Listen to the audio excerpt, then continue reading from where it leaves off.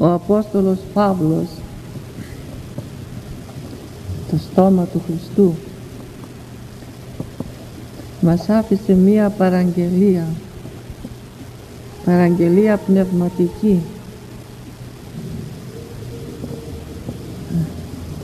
Αδιαλείπτως προσεύχεστε, εν παντί ευχαριστείτε. Τούτο γάρ το θέλημα του Θεού εις ημάς.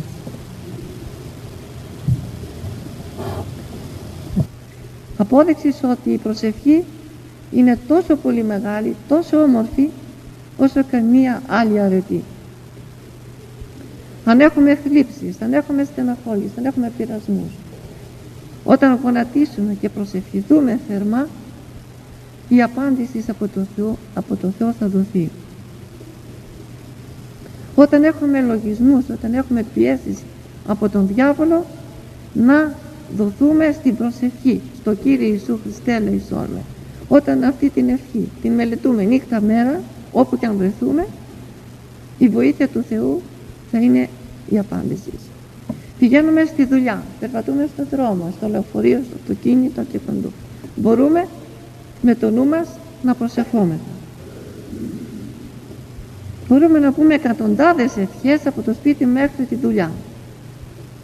Εάν δεν προσευχηθούμε, σκεφτείτε τη ζημιά που θα έχουμε κάνει στον εαυτό μου.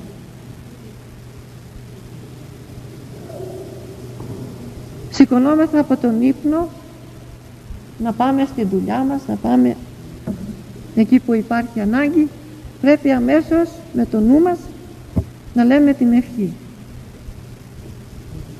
και να ξέρουμε ότι θα έχουμε την ευλογία του Θεού σε όλη την ημέρα.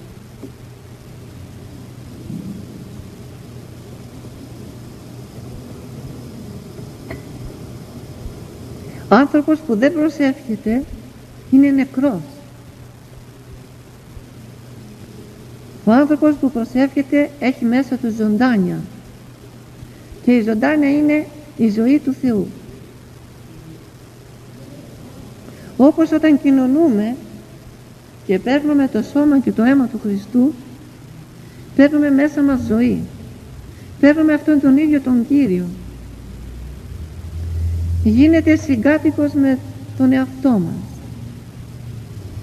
γινόμεθα ένα μετά του Χριστού.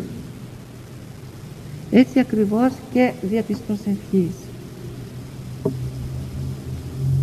Η καρδιά του ανθρώπου είναι ναός του Αγίου Πνεύματος,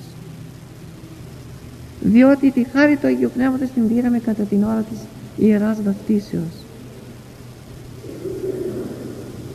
Γι' αυτό την αναζωοποιούμε, την αναζωογονούμε όταν προσευχόμαστε. Όπως φυσάμε τα κάρβουνα και ανάβουν, όταν έχουν μια σπιθύρα και κοντεύουν να σβήσουν, και φυσούμε και ανάβουν και γίνεται πάλι φωτιά όλα τα κάρβουνα, έτσι και με τις αμαρτίες σιγά σιγά σβήνει μέσα η φωτιά του Αγίου Πνεύματος και μένει η σπινθύρα που δεν εγκαταλείπει τον άνθρωπο ποτέ, μόνο με πολύ πολύ βαριά μαθήματα.